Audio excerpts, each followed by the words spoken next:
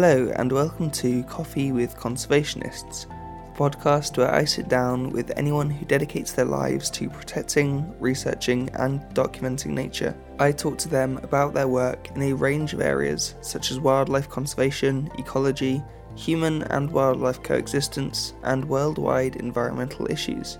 For today's coffee feature, I'll be talking about Ecoa coffee. Listen to the end to find out more.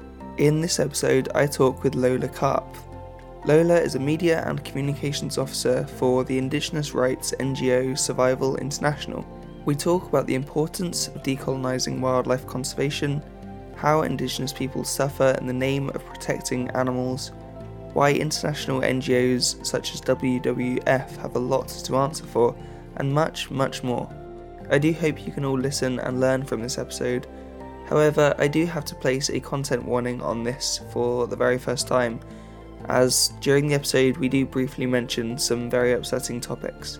If you're listening to this and you're under the age of 18, or you think you might be upset by some of the themes mentioned, please feel free to drop me a private message and I can talk sensitively about the sort of words we use in the episode, or preferably I'd really like you to go and find a parent or guardian if you're under the age of 18, just to listen through the episode or maybe give me a message and just see if you feel like it's age appropriate for you. Hi Lola, welcome to the podcast. Thank you for taking the time to talk to me today. I know you've been trying to arrange this with someone from Survival for a while, which is great that we finally managed to do it after a few logistics issues. Yeah, that's great. Thanks for having me on. Yeah, I've wanted to talk about the work of Survival on here for so long, and I had something similar last year, but it kind of didn't properly pan out the way I'd hoped. But we'll start things off by getting to know you a bit. Could you tell us a bit about you and how you got your start at Survival International? Yeah, so I studied international development and French at Sussex University. I graduated in 2019, and I also did a study abroad year in France with that. But I was like within the degree of international development, we were doing quite a lot on Indigenous rights. And so, I'd actually been a supporter of Survival for over 10 years by the time I joined in 2020. So I was already aware of like their campaigns and their work with Indigenous peoples around the world. And then, I got the job at Survival just before the end of January 2020. So it was just before the pandemic. And that was obviously so lucky to get the job when I did. And now I do media and communications for Survival, which is basically social media, like traditional press and journalists, but also like digital, and then also of course lots of admin, and a lot of it is like trying to kind of translate the complexity of our campaigns and messaging into like accessible ways of understanding it and like bites for the press and public. So I have to kind of understand the campaigns quite well, and then also think about how other people are going to understand them, which is a bit of a challenge, but it's good fun. Yeah, that's amazing. I think, I kind of not quite the same role at all, but I know what you mean about the challenging aspects of that. I briefly worked as a face-to-face fundraiser for Greenpeace, which is quite a difficult job to try and have to memorize so many sort of bites of information and give them repeatedly to sort of 80 people a day roughly out in the street. I can imagine. So I kind of know where you're coming from with that, and it doesn't. It's quite a challenge. I've been following Survival International for a long time. I think probably since about 2015, which obviously means that you and whoever came before you are doing a really good job, because I've always been engaged with your campaigns. But for my listeners who kind of haven't been following their work, could you just give the blurb, the brief overview of who they are, why they exist, and that's what sort of work you're doing at the minute? So Survival works in partnership with tribal peoples and indigenous peoples around the world in lots of different countries, basically to amplify their voice and the struggles that they're facing, and kind of offer them a platform to speak to the world, but particularly Western audiences and Western governments. And we have a lot of long-standing relationships with a lot of these tribes and like indigenous groups, so we're in contact with them, they contact us, and we try and amplify their struggles. And the struggles are mainly around land and land rights, because that is the basis of their life and livelihoods for most indigenous peoples, whether or not they're fully integrated into society or they remain quite isolated. Land is still a major issue for them. And we do a lot of kind of raising awareness about indigenous rights and their human rights, but also we kind of conduct quite a lot of like investigations into what's happening with them, and kind of really documenting and exposing human rights abuses that they're facing, or like atrocities committed against them.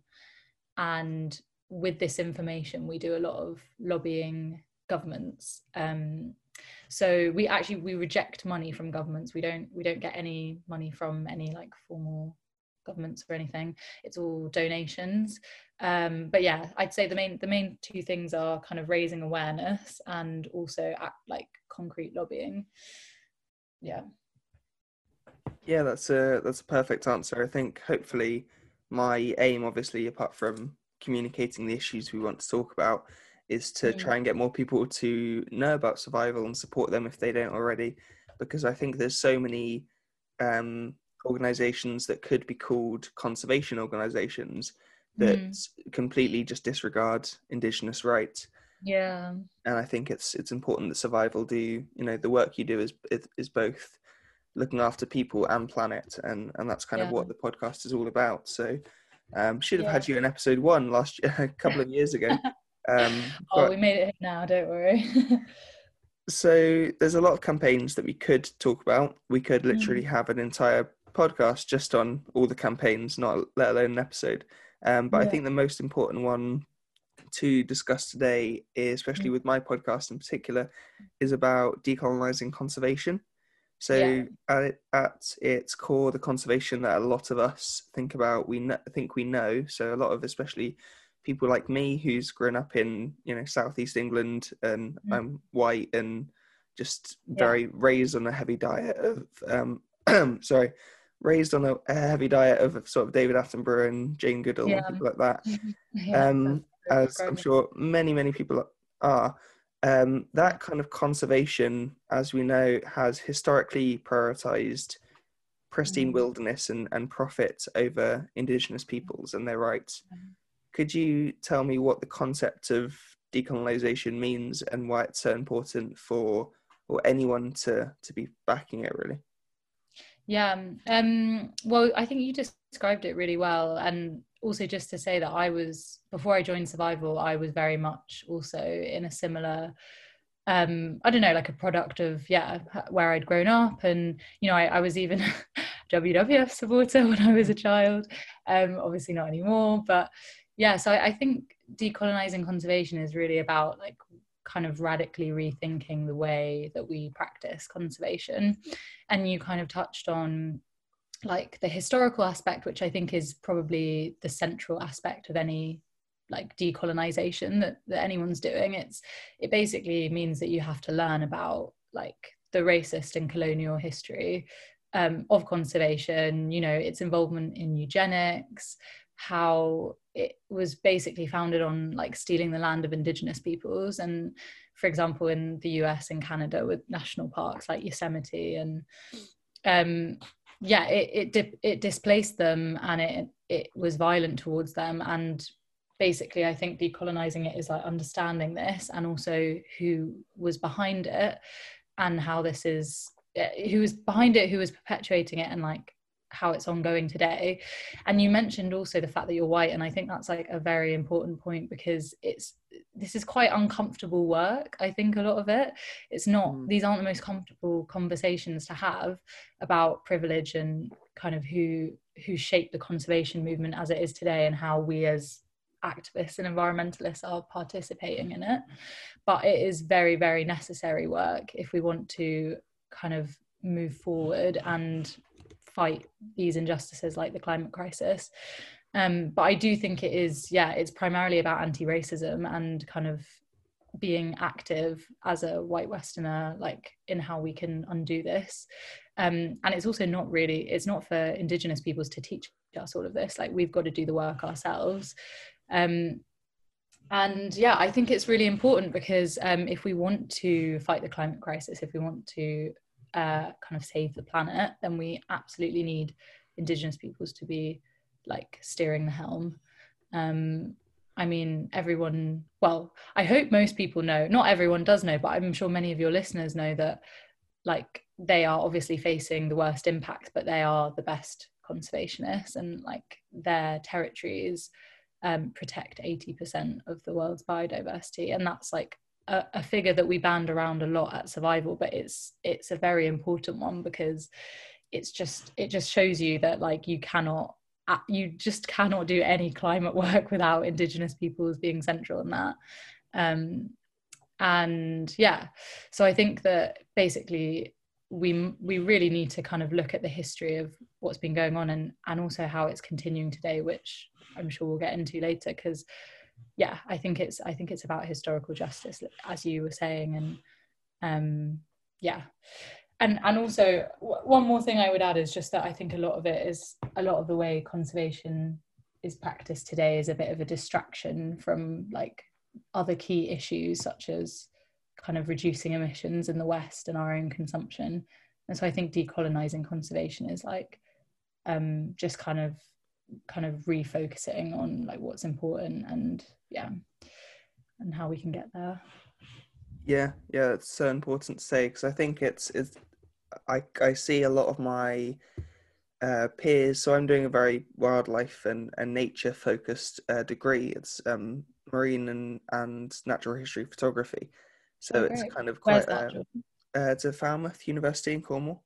Oh, amazing. Yeah. So it's an incredible degree, but because of how it's taught and the or how most of it's taught, and the kind of sort of, even though it's quite different and you can really go on to do anything from the course, there is quite a strong Falmouth BBC Natural History Unit pipeline, or Falmouth to WWF pipeline. There's a lot of graduates who have gone on to work all around the world, and I see a lot of my peers on the course, I'm in second year at the minute, completely really wanting to go and work with these big organizations, wanting to travel to African countries or travel to US national parks, and but without any form of idea or just any education at all about what that means, or how they can still go there and tell the stories they need to while still respecting the peoples who should not always do, but should be stewards of the land.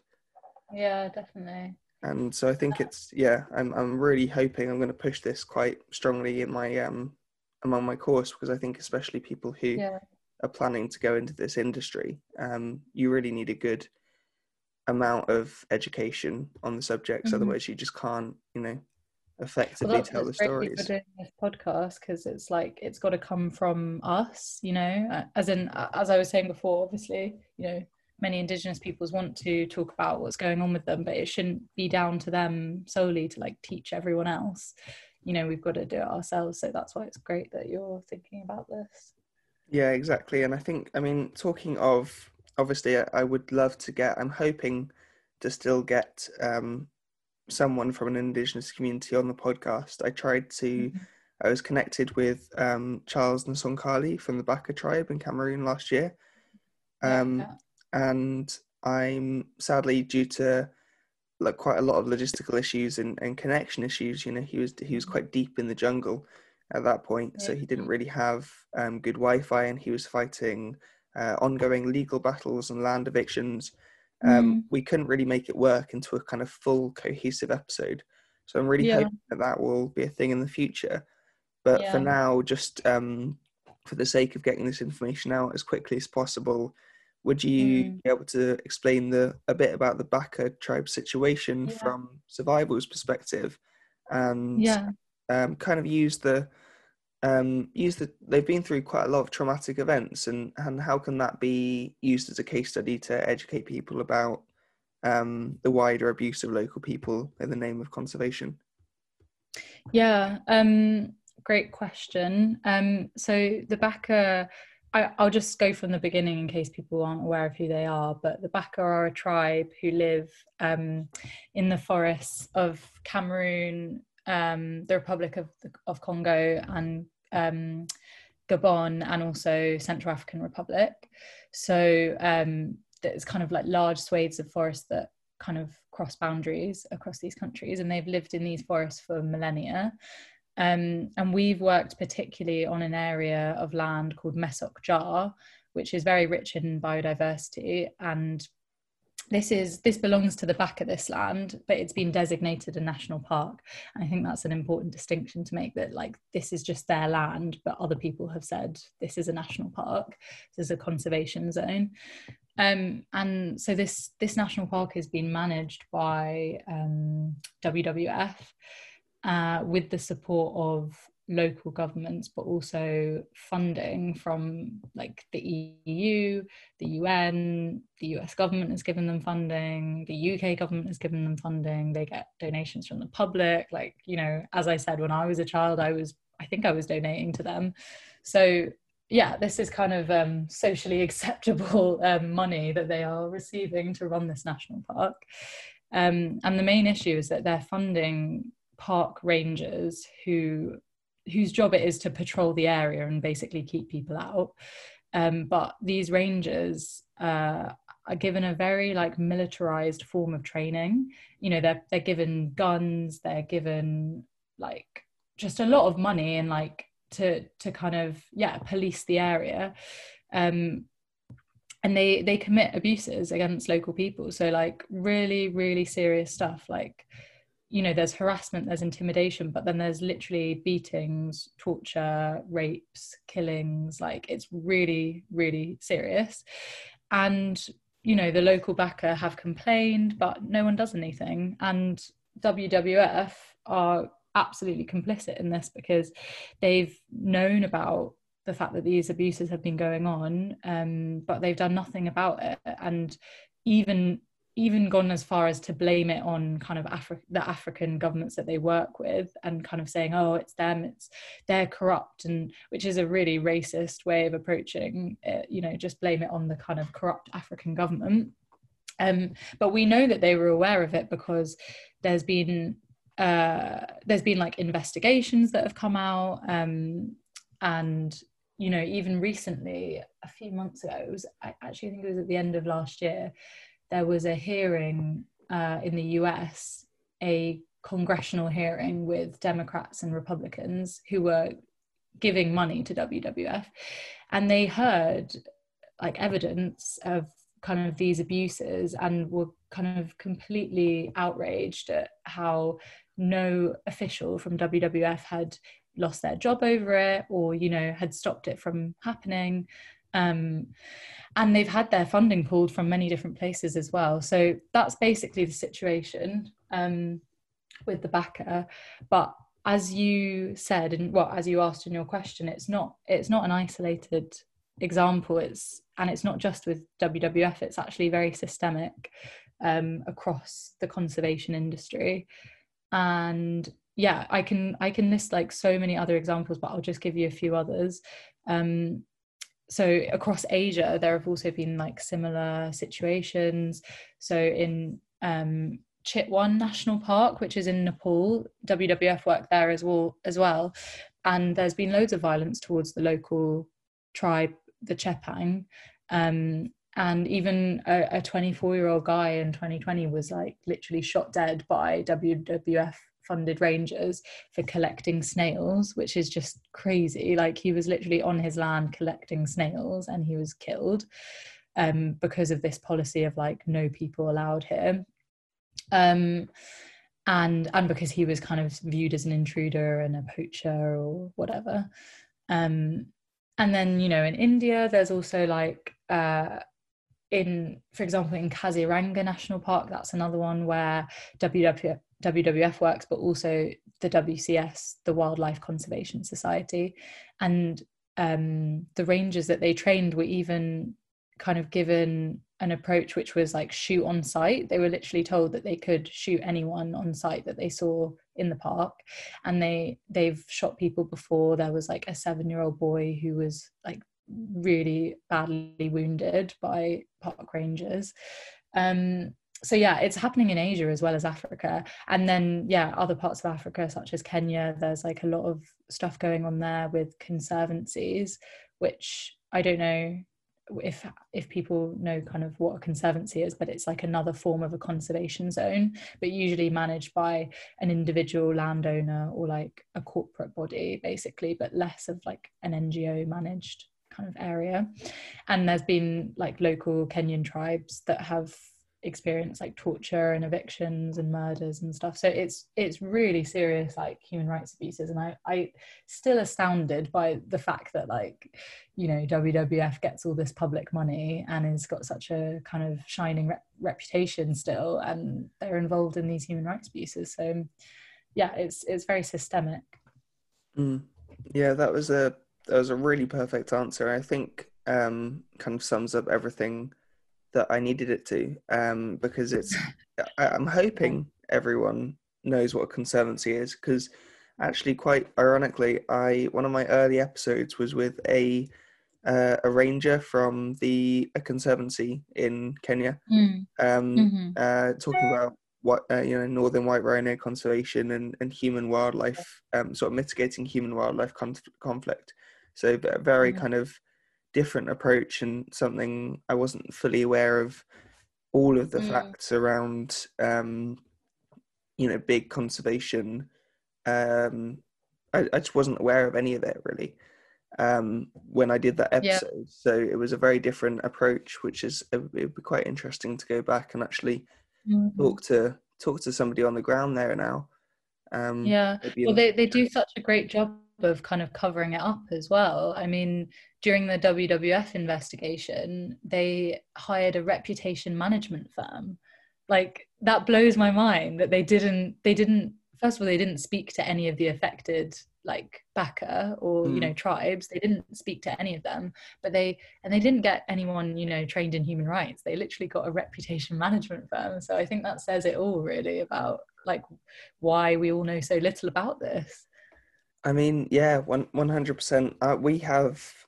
We're quite far away from pretty much anywhere down in Falmouth, but we've got one of the UK's smallest cities, Truro, right around the corner, and so we do actually have I think he alternates between Falmouth and Truro, but we have a WWF rep who goes to a market on Tuesdays and Saturdays, Nice. And probably one of the Give him hell, only. George. I feel like he's one of the only reps. I feel slightly sorry for him because he's one of the only reps from a big organisation like in the entire county. Like I've never seen anyone from like Greenpeace doesn't operate down here, Survival doesn't operate down here. Like anyone who would be out on the street doesn't really do anything. And I had a chat to him a few months ago. Haven't spoken to him since. He tried to recruit me because obviously that's his job. And I kind of said, A, I'm a poor student, B, no, and here's why. And he was either a very, very good liar or just had no idea. Said he'd been working at WWF for 20 years and had zero idea. And I actually believe that more than I believe that he was lying, because I think that even people working for them for, several decades probably don't know about this stuff because they're so good at hiding it. Yeah, definitely. I think it is a mixture of people. I think some people know what they're doing and other people are completely like oblivious and ignorant to it. And that's also really scary. Like, you know, that people in an organization like WWF that have so much power and responsibility don't know what they're doing. Like, that freaks me out. So it's great that you were able to engage with him on that and like kind of talk about it. I hope that he went away and just did some research. No, I definitely hope so too. And talking of that style of conservation, sort of fortress conservation, which we'll go into in a minute, last autumn I think it was, Survival held the Our Land Our Nature conference believe it was in France. Yeah, it was in Marseille. Marseille in France. Um, Yeah. yeah, so that was kind of an alternative to the annual conference hosted by the International Union for the Conservation of Nature, IUCN, Mhm. which Yeah. all of my listeners will be aware of. They'll Yeah. all have known it. I've, cited it uncountable Mm. number of times because they're the organization or the body responsible for things like the red list of species and the kind of Mhm. Yeah. managing endangered species and all that. Hmm. What they're doing currently, for my listeners who don't know, is calling for 30% of the world to be protected by 2030, which on paper does seem amazing. It's like, Mm. wow, we're gonna, that's a huge amount of land and ocean that will be preserved for, wildlife and biodiversity to flourish. But you survival think that it's not such a great idea. It's a pretty major Yeah. issue that could and already has, I think, led to increased levels of harsh, violent fortress conservation. Could Yeah. you kind of explain what that term means and what alternative models, should and could be explored? Yeah. So, yeah, fortress conservation is basically the idea that you have to separate nature from people, and that the two can't coexist together. So it's kind of anti-people, we say. As you mentioned before, it's kind of founded on this myth of wilderness, and that that does bring me back to what we were saying earlier about like this colonial mindset. It's literally like going into a place and saying there are no people here, and then just carving it up. So yeah, I do think that fortress conservation really values wildlife above humans, which is just totally stupid because humans are the ones who have actually shaped and managed and like protected the land. And it's a really colonial kind of racist mindset to think that we know better than them. So yeah, it feels like either it's kind of denying the existence of people in the area, which we do see a lot, that people are like, no, there's no one here. And actually we see it quite a lot in Brazil, to use another example, that often the Brazilian government, I mean, they've got their completely own fascist agenda towards indigenous peoples and human rights, but they will often claim, no, there's no indigenous people living here in this area. So it's either kind of that aspect, or it's saying, no, we're aware of local people, but they don't know how to look after the land, we know better than them. Which I think is really obviously false. I mean, look at how we're looking after the land. We're in this mess with the climate crisis because of our behavior, because of the way the Western world has kind of interacted with the environment. So yeah, and obviously fortress conservation, you see this model of conservation in national parks, we see it in protected areas and tiger reserves. And we're not saying like that we shouldn't try and protect and conserve nature. Like we often, survival often gets kind of, and well, like people kind of comment on the campaign, or they kind of level this, I guess it's an insult, but it's a fair enough question, like, are you anti-conservation, are you anti-nature? But we're absolutely not. Like, we're saying that humans shouldn't be excluded from nature, and that indigenous peoples can, like, are the best stewards because they've been doing it for centuries. So if anything, I think we're like, very much pro nature, because we know that people can look after it the best. And yeah, so you said about the Our Land, Our Nature conference, which was, yeah, a really like important opportunity to get indigenous peoples to kind of tell the world what their experiences were. And yeah, I just think like once we understand the kind of model of fortress conservation, you start to see it like everywhere. You see it in the organizations that we've been discussing, and really a lot of mainstream conservation organizations like the Nature Conservancy as well, Conservation International. You mentioned David Attenborough, like Leonardo DiCaprio, the Royals. Like, it's very much like culturally and socially ingrained into our society. But like what mainly concerns us is these like policies that governments are coming up with as we move into a kind of more serious situation with fighting climate change. So policies like 30 by 30, which you mentioned, and also nature-based solutions to climate change. That's something that we've been working on more and more at Survival. and especially I think nature-based solutions is a really kind of really important one at the moment, of which 30 by 30 is kind of a offshoot of that, by the way. Because yeah, like for example at COP26 it was absolutely everywhere, like you couldn't turn a different way without seeing nature-based solutions plastered over like everything. And it's quite insidious, that one as well, because again, as you say, it sounds really good, but actually it really relies on kind of these really disputed techniques, or like kind of policies and projects like protected areas, which have a history of like serious human rights abuses that no one has really done that much to acknowledge or tackle. And then stuff like carbon offsetting, which is just so dodgy. I mean, basically kind of a lot of how it works is like just parachuting into different forest lands, different places in the global south, and saying, okay, this is going to be used for carbon offsetting for a rich company that is literally trashing the environment. Like, you know, WWF partner with Coca-Cola, IKEA, H&M, like the Boston Consulting Group, who's a consultation firm that does consulting for like oil and gas and aviation and arms and stuff. So like all of that, when you start to like put all of it together, it's just so dodgy, like that you would kind of go into these areas which belong to other people, and then kind of take over the area, evict the local people, like enact violence on them, and then pass it off as something that's green and good for like the Western world basically, or just the world in the fight against climate change. So yeah, I think what you were, yeah, I think basically understanding the model of fortress conservation, like understanding how it works is just really important, because then you can see that it really underlines a lot of these like seemingly kind of good policies and other stuff that is coming from governments and NGOs and stuff. So yeah.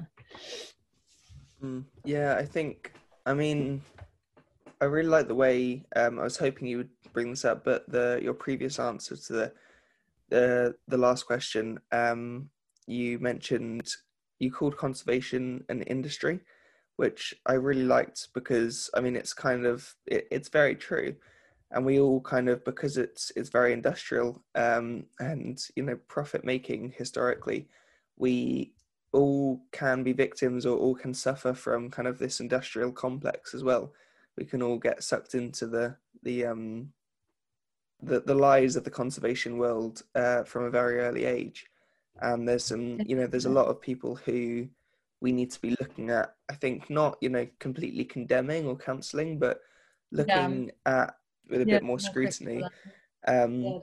Yeah, I think definitely, and you know, bring up an example. Part of the reason that fortress conservation as a concept exists, but not quite that harshly, I think, was, you know, the writings of the late E.O. Wilson, who's got some, you know, fascinating and really important ideas, like the biophilia hypothesis, which is the idea, you know, that we're all evolutionarily meant to love and protect nature. But also his writing then led on to this very separatist idea of, you know, us and them when it comes to land use and protection, this very protectionist view. So definitely we need to be looking at those people under a bigger lens. Indigenous people are often called the true conservationists. Quite interestingly, that a lot of Indigenous languages don't actually have a word for conservation, because it's just part of their life and their history and how they live. So they don't really need to call it anything. But a lot of non-Indigenous people do usually call them the true conservationists, and it's very true that they're obviously the best groups of people to protect and steward nature and the land that they've guarded and looked after for thousands of years. Obviously, we've talked about all the horrific abuse over the years that they've suffered. You mentioned the creation of the national parks in the US to sort of continued game reserve management, in inverted commas, on the African continent and in Asia. Do you think that people evicting Indigenous and local people from their ancestral homeland ever truly believe their actions are actually helping wildlife, or do you think it just kind of boils down to blatant racism and greed? Yeah. Well, I thought we briefly touched on this when you were talking about that Yeah. WWF guy in your area.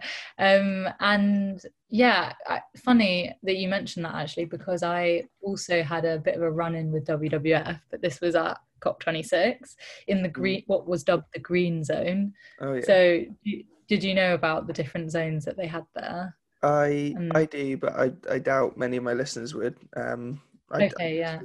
Yeah, So the blue zone was, it was where the negotiations were taking place, and where it was like, you know, very official, the world leaders were there, and where they were really like hashing over the real like nitty gritty policies and everything. And yeah. that was quite difficult to get in there. I didn't go in there. And Survival also didn't go in there, actually. We made like a deliberate decision to not formally participate in COP26 because we didn't want to legitimize it when so many people we work with were excluded from it, so many voices. But the green zone was supposed to be the kind of civil society area where, like, you know, businesses could showcase what they were doing to kind of turn green, and where activists would go, etc., etc. But it was a complete greenwash. I mean, it was literally car companies, banks, like heavily polluting industries, like with stalls, like as if it was a careers fair.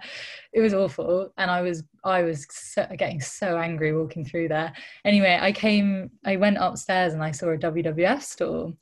So I started chatting to them, and I was just getting so angry. I was trying to remain calm. I was literally like blood boiling. And I spoke to the guy there, and I was like, you know, I'm really disgusted. Like, do you know what you've been doing? I didn't tell him I was from Survival, as I thought better just to pretend to be an innocent passerby. And he said to me, I didn't know about any of these abuses until after I started working at WWF a year ago or something. And it's kind of similar to what you said that guy said.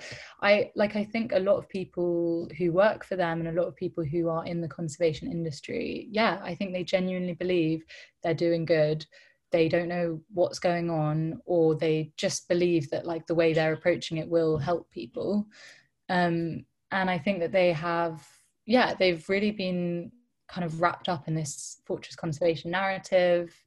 You know, it's really hard to unlearn a lot of these things when you've been growing up with them for a while, and also just kind of, they're so legitimized by like everybody.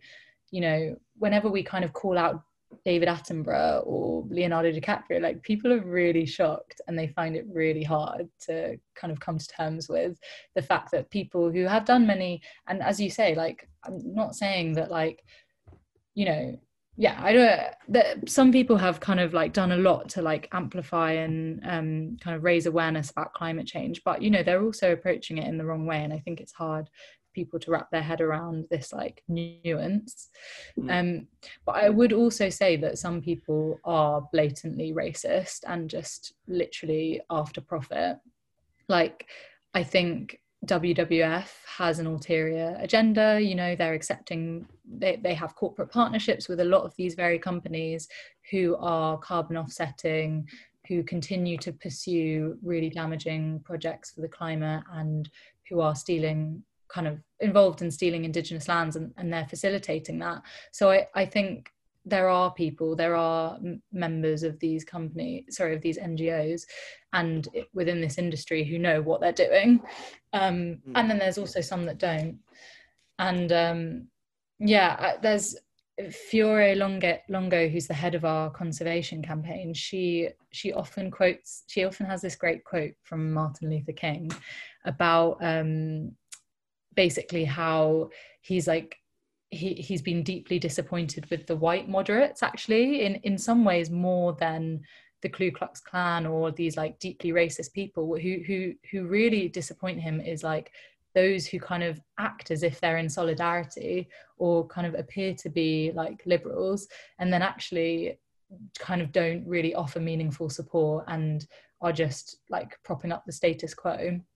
And I think that's really interesting, because that's kind of where the conservation industry lies. It's like this very difficult, nuanced place where you know, they're not like oil and gas companies. It's not kind of easy to see who's the bad guy when we're talking about this issue. It's actually a lot more difficult, but in some ways that's actually way more dangerous, because it's harder to kind of identify who's doing what wrong and how and why. And I just think that quote, which I can't remember off the top of my head exactly, by Martin Luther King, I just think it's a great one, because it kind of identifies why, like, yeah, we really, as you were saying, really need to be scrutinizing and kind of challenging and critiquing people that might think that they're doing something good, but ultimately, yeah, it's quite can be quite dangerous. Yeah, I can't remember the exact quote either, but I've read Do it you know what I'm before. talking about though? Which Yeah, one? I know the quote, and I think quite a few Yeah. people listening will, because it's kind of sometimes, not all the time, I do get a few extra listeners per episode, but mostly I've got quite a dedicated audience who exist in their own echo chambers and bubbles, and that quote I think gets passed around quite a lot among the people that I spend time with and that I know. There's a few things to. Well, Oh, sorry. Go on. oh no, I was just going to say just quickly, the point that you say about echo chambers and bubbles is like a really important one as well, because that's basically what we're doing when we're challenging the like good guys. It's like we can do better, and we should kind of, as you say, it doesn't necessarily mean cancelling people or whatever, because it's all for us to like do this work and unlearn these like narratives we've learned, but also really important to not take anything at face value. And just because we're kind of all like on the left or whatever doesn't mean we shouldn't like explore, kind of like challenge each other and think about like the ways in which we're perpetuating these things. Yeah, absolutely. I think there's just a couple of points I wanted to put out. First of all, massive respect to you for walking through the green zone and not just screaming. Because I was Tearing sent, everything down. I was sent photos by friends of mine, and it was just one massive advert. The entire conference was probably just one massive advert. And just unbelievable. I mean, I've known for several years, but it's just unbelievable to me, and it will always be unbelievable that the WWF have shareholders. They share with Coca-Cola and other massive, very, very heavily polluting organizations.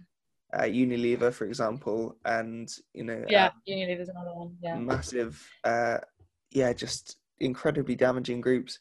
And I mean, it is. And I was just going to say quickly, they'll like post on social media about plastic pollution. I think they had a whole campaign about plastic pollution, WWF, and then literally their corporate partner is Coca-Cola. So it just doesn't make sense. It's a massive oxymoron.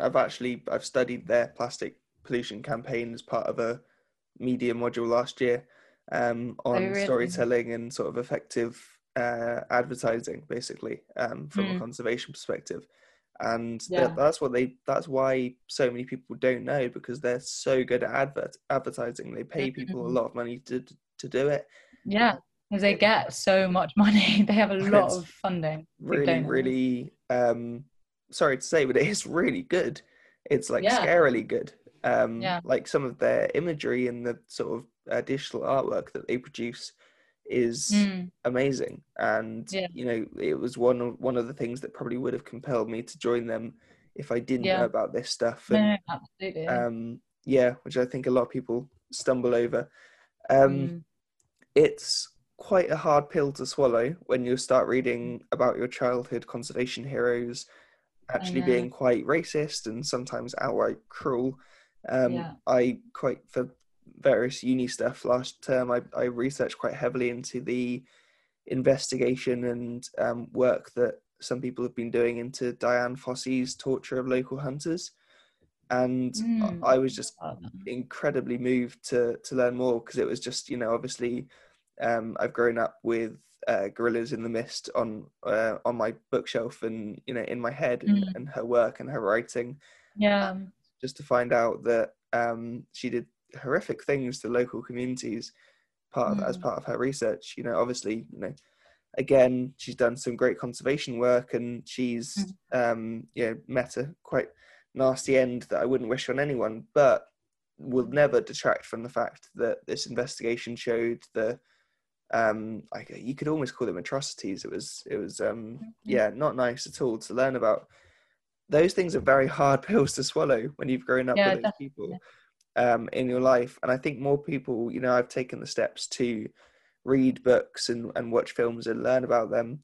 I think more people should be doing that. More people should be spending their time maybe not watching Netflix sitcoms and starting watching some conservation films.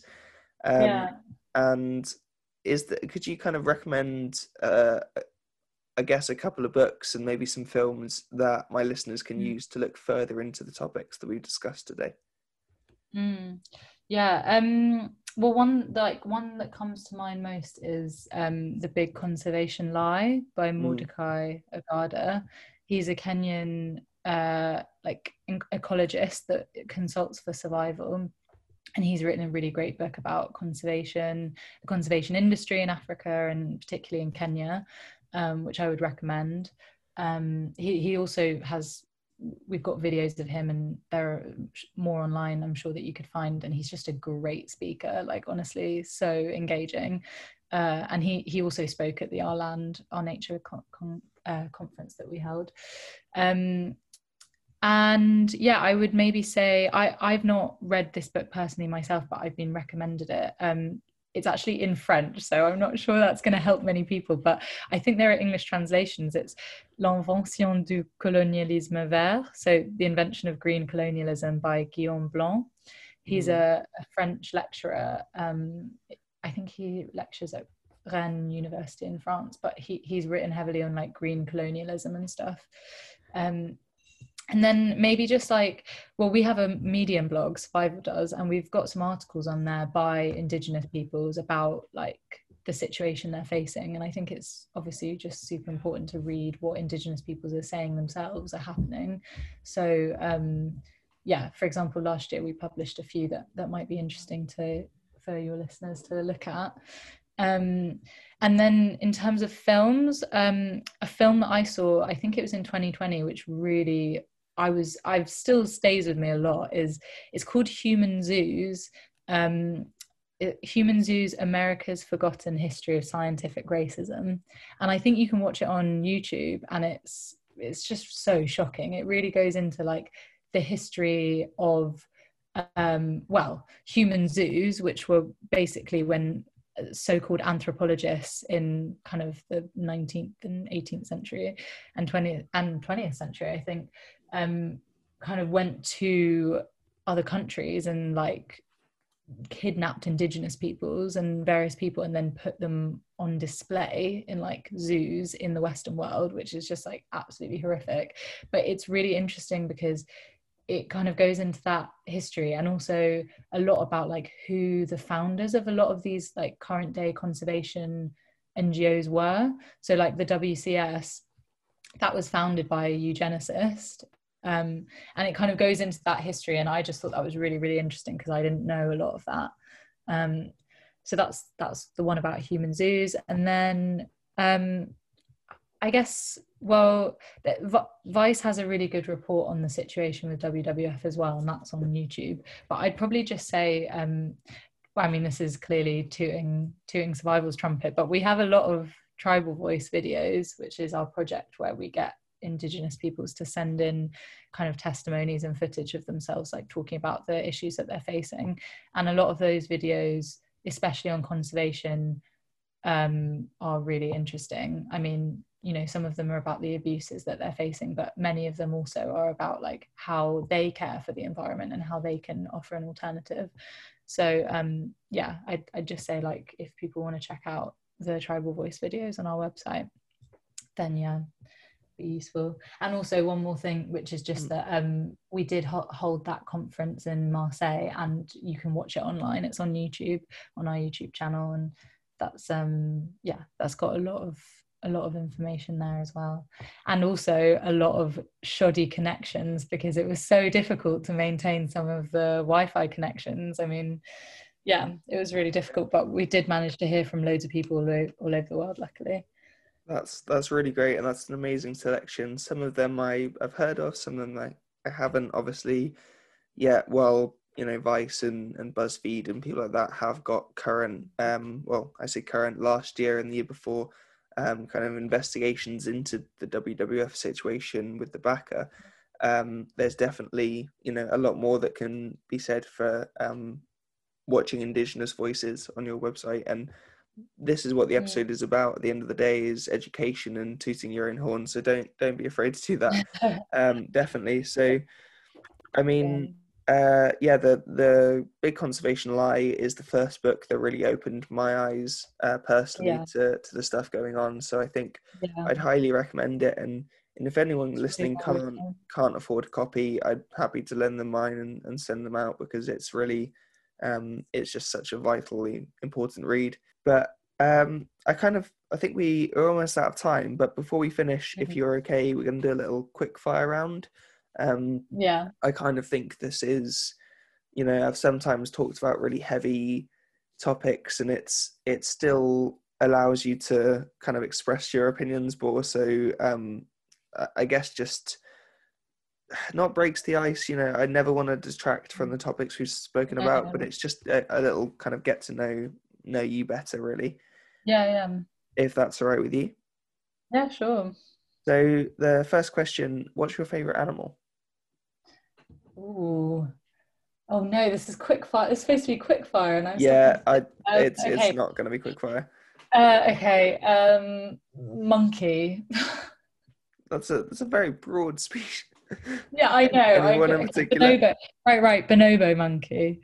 Okay, so yeah, they're the one. Yeah. They're like apes, right? They're the ones that. Yeah. They're like peaceable chimpanzees. Yeah. Yeah. No, that's an excellent choice. Really interesting. It's not a quick fire. I call it a quick fire round, but it's I think I've had like one that is actually kept under a minute. So no need to worry. I've got another 29 that haven't.